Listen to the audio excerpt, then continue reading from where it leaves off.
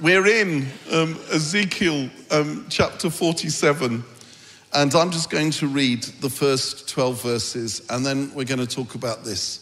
Now, just to say, Ezekiel, he spoke in visions and picture language, and if he lived today, you would call him artistic. But in those days he was prophetic. Well, he is prophetic, but in an artistic way. So you need to understand that. And here's one of his kind of visions. The man brought me back to the entrance to the temple, and I saw water coming out from under the threshold of the temple towards the east, for the temple faced east. The water was coming down from under the south side of the temple, south of the altar. He then brought me out through the north gate and led me round the outside to the outer gate facing east. And the water was trickling from the south side.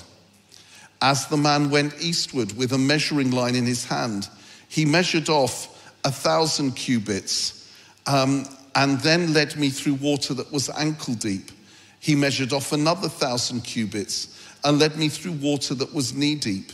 He measured off another 1,000 and led me through water that was up to the waist. He measured off another 1,000, but now it was a river that I could not cross, because the water had risen and was deep enough to swim in, a river that no one could cross. He asked me, "Son of man, do you see this?" Then he led me back to the bank of the river. When I arrived there, I saw a great number of trees on each side of the river. He said to me, "The water flows towards the eastern region and goes down into the Arabah, where it enters the Dead Sea. When it empties into the sea, the salty water there becomes fresh. Swarms of living creatures will live wherever the river flows. There will be large numbers of fish, because this water flows there and makes the salt water fresh. So where the river flows, everything will live." I'll just repeat that line.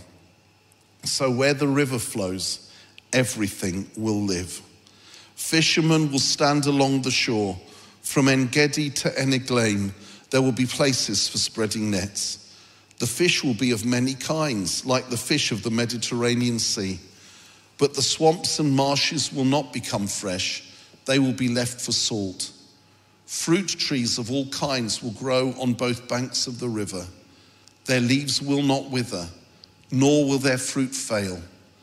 Every month they will bear fruit, because the water from the sanctuary flows to them. Their fruit will serve for food, and their leaves for healing. This is the word of the Lord.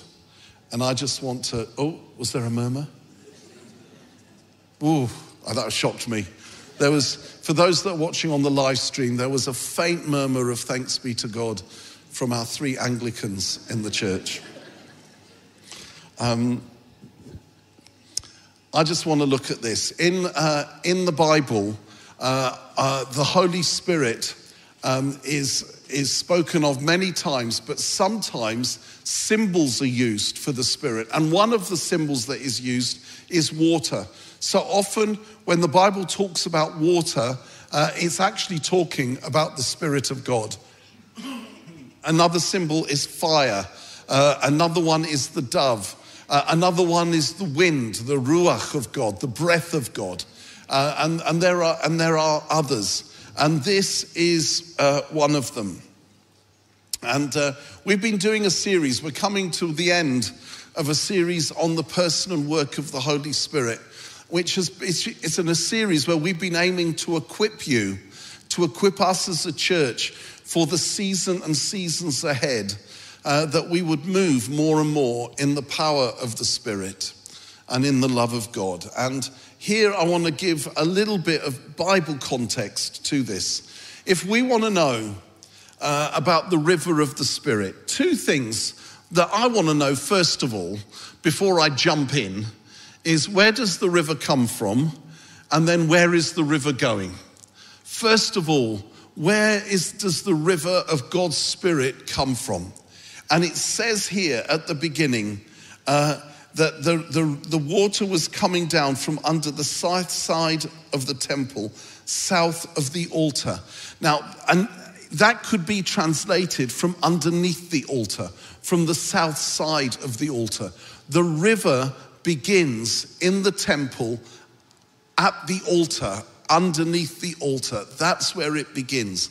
What is the altar for us as Christians? It's not a table where we sacrifice maidens. It's a cross where Jesus voluntarily went to give up his life and to pay the price. So the Spirit always comes from the cross. There can be no Pentecost without Calvary. The Spirit comes from the cross. And that matters. Why does it matter? Because when we understand that, we understand that the Spirit always points to Jesus because Jesus is his source. He always points to the Father and the Son.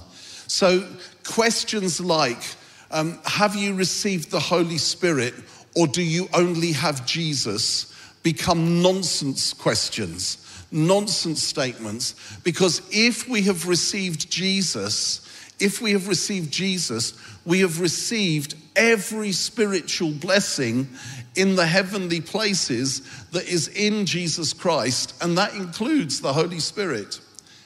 And another reason why it's important to understand this is if we understand that the Spirit comes from the cross of Christ, we understand that he is a gift to us. He's not something we earn by being more spiritual, by being more holy, by praying more, by not doing certain things. He is a gift. And it's good to pray more. It's better to be a bit more spiritual than less spiritual, but that's not the basis of anything we receive from God. It's all by his grace. And our prayer, our spirituality is a response to grace. Otherwise, it becomes a work. We pray and we love because we are loved, not in order to get love. This is love, not that we love God, but that he first loved us and gave himself as an atoning sacrifice for our sins. That's the basis. And when Jesus was on the cross, they put a spear in his side as he was dying. And out of him came blood, signifying the forgiveness of our sins, and water, signifying the giving of the Holy Spirit. And it's important to know where the river comes from. Because when we know his source, when we know that, we can trust. So, second question, where is the river going? And it says here that the river is going out down to the Arabah, to the sea. It's going to the sea. It's going over there, and it goes to make the salt water fresh. For where the river flows, everything will live. The river of God's Spirit comes to the church, never ever to stay in the church. That's where we've got it wrong in past renewals and revivals. He comes to the church en route to the world. His destination is out there, and he comes via here to sweep us up, that the river would take us from the church into the world where it's dead, where it is a dead sea, so that the river would make the salt water fresh, and where there is death, there will be life. And where we've gone wrong sometimes in true moves of the Spirit is sometimes we've so enjoyed that, we've so found life in that we've arranged more and more renewal and revival meetings that have kept us in the church, and then after a while they died down, and it went, and it just lost its bite, and we wondered what happened there. Why aren't we aware of the Holy Spirit as we were in that season? And the answer is, he went out there and we stayed in here. And the way to keep revival going is to follow the Spirit and to allow him to take us where he wants us to. So if we know where he comes from, the cross of Jesus, he's a gift from Jesus. And if we know where he's going, then what do we do? What's our place? And here comes the measuring tape. And he says, I measured 1,000 cubits, 21 feet, I think that is, and the water was ankle deep. And some of us, we've kind of got a little bit charismatically inclined, and we love wading in the ankle deep waters of the Spirit. And I don't know if you've ever been in a paddling pool on a hot summer's day and you just get your ankles wet. It's quite refreshing. It cools you down, but it's very, very safe. It's very safe. And some of us have enjoyed that. Then another 1,000 cubits and the water was up to the knee. Well, when the water's up to the knee, you can give each other a really good splash. That's when you do more than raise your hands. That's when you do a few other things, but you're still in control. And then another 1,000 cubits and the water went up to the waist. And in my experience, that is the most difficult place to be. That is horrible. The worst thing you can do, I have discovered, is go into a swimming pool slowly or go into the sea slowly. It's all right until it gets to here. And then when it gets to here, it's, you're neither in nor out. And it's interesting. And that's where some of us can get to. We can get into that place where we're neither in or out. But then he says, he measured off another 1,000 cubits.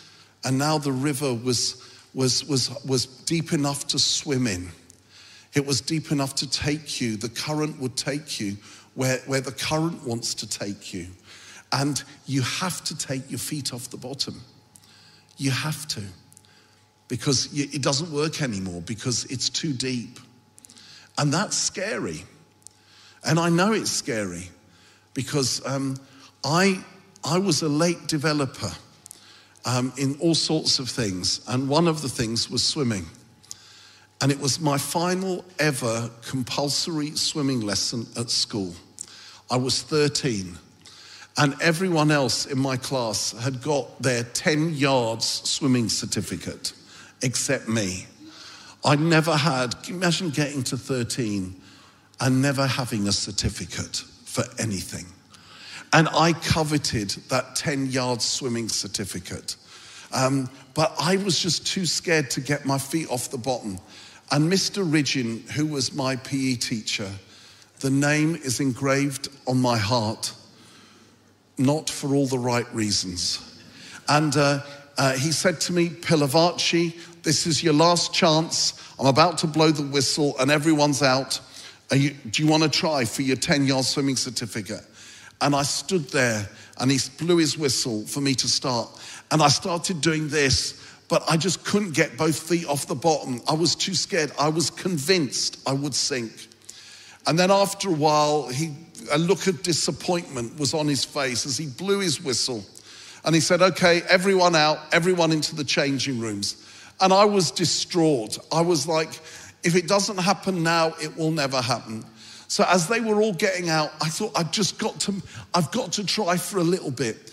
And for a few moments, I got both feet off the ground and I did this doggy paddle. And I just went round in a circle in a doggy paddle.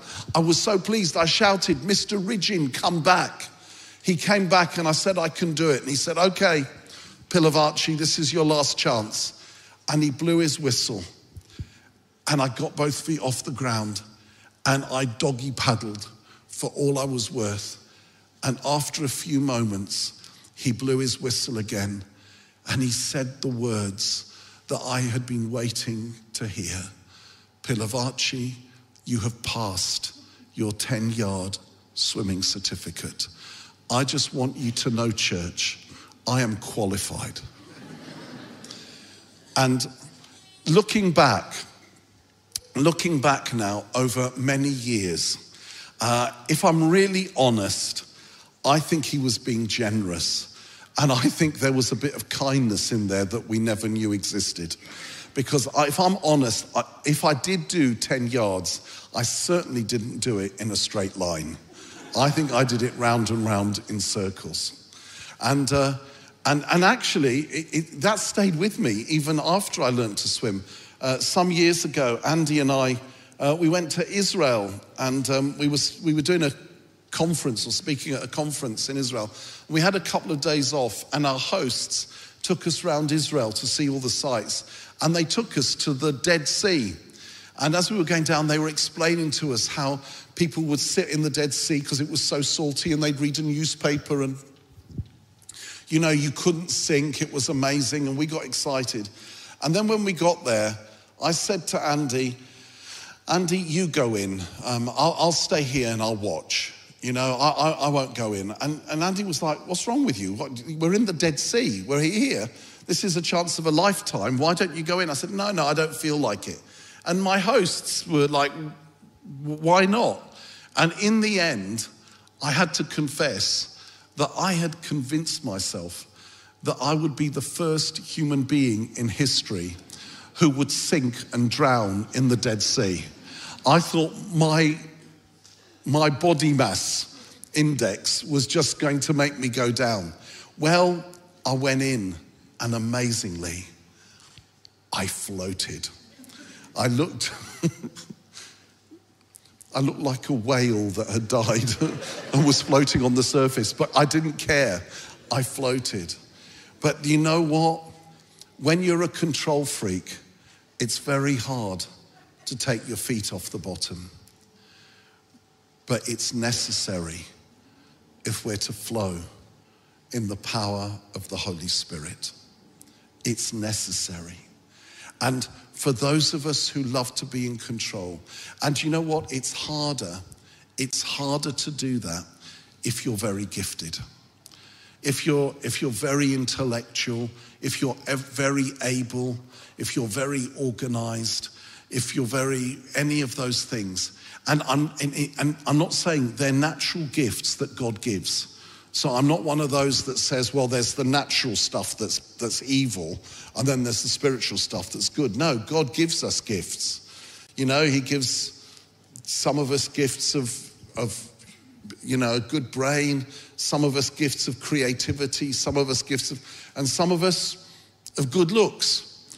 And it's like, and the thing is, where it goes wrong is when we rely on our creativity or our intelligence or our good looks or our charm. When we rely on those things, it doesn't make it impossible, but it makes it harder to rely on him. And it's an adventure to take both feet off the bottom, because when we're in control, the sum total of what we achieve is the sum total of our giftings. And with what's happening in our world, I want to gently suggest, I don't think that's enough. I believe we need something much more. We need the Lord, the Spirit, to take us where he wants us to go. And so taking our feet off the bottom means two things. It means, number one, dependence. Choosing dependence, and it is a choice. And number two, it means obedience.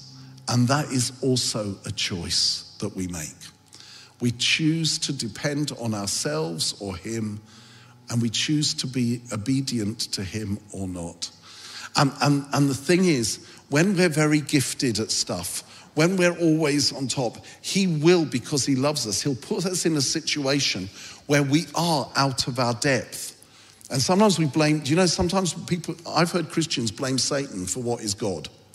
And sometimes the Lord, in his love and in his mercy, he puts us out of our depth so that we will choose to trust him, so that we will say, you know what? I need to learn a new way.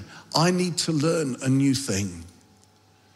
And again, here's how it works practically. And I want to be as practical as I can on this bit. First of all, I love reading the book. I love this book. And I love commentaries. I love reading great books that have been written by people who have studied this book on various characters, on various bits. I love this.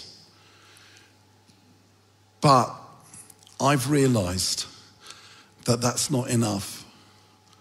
And so I want to suggest to you, whenever you open the book, how about praying every time? Holy Spirit, would you speak to me? Would you show me things? Would you interpret the book that you were very involved in writing, so you know better than even Spurgeon and the Puritans and all the others? You know even better. Would you speak to me? And I love Spurgeon and the Puritans and the others. It's not either or. Lord, would you speak to me through this book? I rely on you. Another one that is my prayer, and I say it to the Lord, and this is private. I say to the Holy Spirit, I say, Holy Spirit, I just want to say this to you, and you're allowed to repeat this to the Father and to Jesus, but I'd rather it stayed between the four of us, if that's okay. Holy Spirit, I'm not very good at praying. I don't know how to pray as I should. So will you pray in me with sighs and groans too deep for words even? And do you know, I've prayed that prayer, and then would you believe it? I've looked up Romans 8, and Paul nicked my private prayer and put it in the book. Can you believe that? But I'll pray that because I don't know how to pray. And so, me and Paul, the two of us, and he's achieved almost as much as I have. That's another letter that's going to come. Me and Paul, we say, we don't know how to pray as we ought. Holy Spirit, would you pray in us, through us, for us, with us? Would you teach us how to pray? That's a good one. Another one is waking up in the morning. Holy Spirit, would you guide me through the day? I can either do the day on my own, or you can guide me through the day, or you can lead me. I've just arrived in Sainsbury's, Holy Spirit.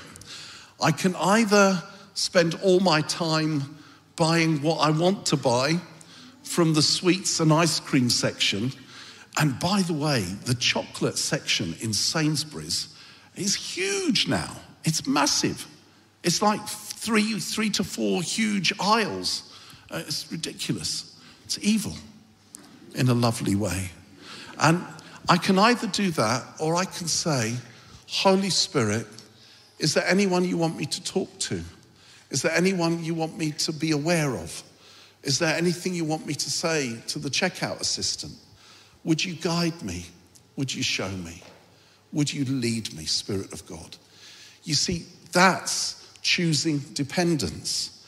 That's choosing to follow him instead of doing what living without him. There's a great evangelist called David Watson from years ago. Does anyone old enough to remember David Watson? Well, he was amazing. And one of the things he used to say is, he used to challenge church leaders. He used to say, if the Holy Spirit left your church, would anybody notice? That was a great one. And then at the beginning of the charismatic renewal movement, there were some people in the church who were complaining about it getting all a little bit enthusiastic and all a little bit emotional. And David Watson's response was, I love this. delirious emotionalism is not the chief peril of the Church of England. I think that's still the same now. You know, we're not in danger just yet of going off the cliff. Not just yet. But you know, it's like dependence and obedience. And so, as I begin to come into land, what we want to do is we're going to witness to Jesus because we've been told in the Great Commission, he says, all authority in heaven and on earth has been given to me. Go therefore into all the world and make disciples of every people group, baptizing them in the name of the Father, the Son, and the Holy Spirit, and teaching them to obey everything I have commanded you. And so we witness. Does everyone we witness to come to know Jesus? No. Do we say, well, so-and-so didn't come to know Jesus, I'll stop witnessing? We're commanded to pray for healing. Healing of the body, healing of the heart, healing of relationships, healing in society. We're commanded to pray. Does everyone we pray for get healed? No. But we're not going to stop praying just because we're going to keep flipping praying out of sheer obedience. Because we're going to do what he says on the good days and on the bad days, with the successes and with the failures, because we're called to be an obedient people. And you know, when we do that, we will see more. And as we pray for people, you know, we need to understand not everybody gets healed. But more do when we pray than when we don't. More people come to know Jesus when we witness than when we don't. And that's the point.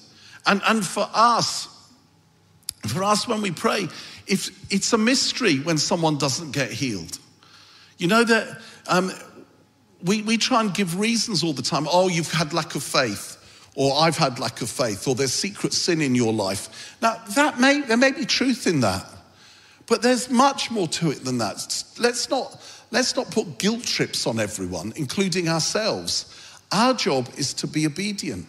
And when Jesus died and rose from the dead, he broke the power of Satan and he inaugurated the kingdom in a whole new way. But the kingdom will not come in all its fullness until he returns. On that day, every tear will be wiped from our eyes. On that day, there will be no more sickness and sin and brokenness. On that day, everything will be restored. Up until then, we live in the time in between. And our job is to usher in the kingdom by our obedience. The more we depend on him, the more we obey him, the more we walk with him, the more of his kingdom will come and his will be done on earth as it is in heaven. Is it done perfectly on earth as it is in heaven? Of course not. That's why we pray the Lord's Prayer. That's why we pray. But we pray, Lord, come. And do you know what? The more we do the works of the kingdom, the more we move in the power of the Spirit, the more the church will advance. Jesus said, I will build my church and the gates of hell will not prevail against her. We have a battle, but you know what? Gates are defensive. We're on the advance, whatever it feels like at different times. And you see, so when we understand that it's the kingdom now and not yet, we won't put guilt trips on people. David Watson, the great evangelist from 40 years ago, that is one of my heroes. He was just wonderful. And he got cancer. And he believed the Lord would heal him. And we all prayed. Most of the church in the UK prayed for him. He was our leader, our hero. And he died.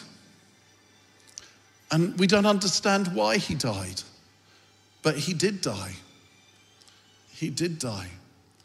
And in our church, we prayed for Bob Ewell. And he died. We prayed for Ruth. And she went to be with Jesus just about a year ago now. And I don't understand why. And there are one or two others that God has met and healed that I wouldn't have touched with a barge pole. And I've complained and I've said, Lord, that's Bob and Ruth, it's David Watson, and then you heal this one. Answer me. And the Lord did. And here was his answer. It's none of your business. It's none of your business. We'll know when we see him face to face, but our job is to be obedient. I finish with one story. And I fear I may have told you this story before, because I think I've told you every story before. But act like you've never heard it, and then I'll feel better. Years and years and years ago, when I was a youngish youth worker, I was never a young youth pastor, but I was youngish. And it was years ago, I was invited to do a mission at a church in a small town called Cullompton, just on the Devon border. And I think the church was called St Andrews, Cullompton. And I took a team of young people with me. There were a couple of leaders, but there was a team of young people. And we did a cafe, and we decked it all out in the town and invited young people to it. And then we went out on the streets and we met all young people and we invited them. We gave out invitations. We got to know them. But there was one group of young people that were notorious in Little Cullompton. And they were harmless, but they would bunk off school regularly and they wouldn't put any effort to studies or anything. And they would all sit on this wall and they would spend days sitting around this wall chatting and talking. And they were called the Wasters Wall Kids. And that wall was nicknamed by people in the town the Wasters Wall. And some of our little team went and chatted with them, invited them, and they came. They came to the cafe in the evenings, and because they had nothing else to do. And we had a band playing, and we did some karaoke, and we did other things. And then at the end, one of us would get up, often me, and do a little talk, a little epilogue on what it means to be a Christian. Well, they would heckle, and they would laugh, and I wouldn't be able to concentrate. And I think it was the last night, they were particularly mocking and heckling and laughing and talking to each other to the degree that I just couldn't concentrate. I was tired anyway, and I didn't know what to say, and I was desperate. And I could see my team of young people, who were mainly from my youth group, I think, they were getting despondent. And I was saying, Lord, this mission, instead of reaching people, my team aren't going to be Christians at the end of this because they feel this is such a failure. And I was desperate.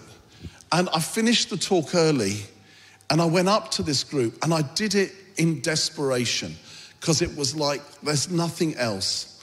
I didn't feel spiritual. I didn't feel holy. I was desperate. And I went up to them and I went up to the leader, the unofficial leader. He was the one that they all looked to. And I said, look, I know you don't believe in this stuff, but would you mind if I just prayed for you? Would you mind if I just asked Jesus to meet with you? And he said, nah, I don't want that. That's rubbish. He didn't use quite those words. And then his friends, the others, they started egging him on. Go on, let him pray for you. Let's see what happens. And he went, all right then, all right. And I was like, oh no, this is going to be even worse. This is going to be even worse. Why couldn't you have left it? And you know when you're in a terrible situation and all you can think is, I will be alive tomorrow. Have you ever been there? Tomorrow will come. However bad it gets, I will get over it. And tomorrow I can start the rest of my life. You know, I could emigrate, I could do another job, anything. Well, I was at that stage and I prayed and I did the only thing I knew. I asked Jesus to send his Holy Spirit on this lad. I cannot remember his name. It was 35, 40 years ago. I asked the Lord to send his Spirit and this lad closed his eyes and he just stayed like that. And I felt the atmosphere starting to change. And then the others around him, they were egging on. They're saying, go on, tell us what's happening. Tell him what's happening. And after a while, the guy who's been praying for, he said to them, shut up. And I thought, something's going on. And they all went quiet. And then after quite a while, he opened his eyes and he said, what was that? He said, I felt a love. I felt a presence. I felt a warmth. What was that? And I said, it was Jesus. And we talked about Jesus. And a miracle happened. He gave his life to Jesus that night. And by the end of that night, all but 2 of them had prayed a prayer inviting Jesus into their lives. And we prayed for all of them, all but 2 of them. And I was desperate. I was out of my depth. And I had to take my feet off the bottom. And the river took me. And where the river flows, everything will live. Everything will live. We need to be a people. Thank you. We have 2 Pentecostals. No. Thank you. And it's glory to him. Glory to him. Didn't know what was doing. And he did it. And he did it. And our longing is for our church to live like that. As individuals and as a family. Where does the river come from? The cross of Jesus. Someone's at my front door.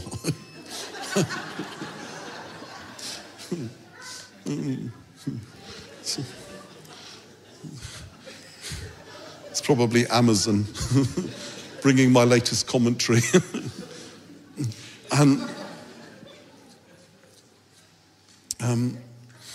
Where's the river coming from? The cross of Jesus. Where's the river going?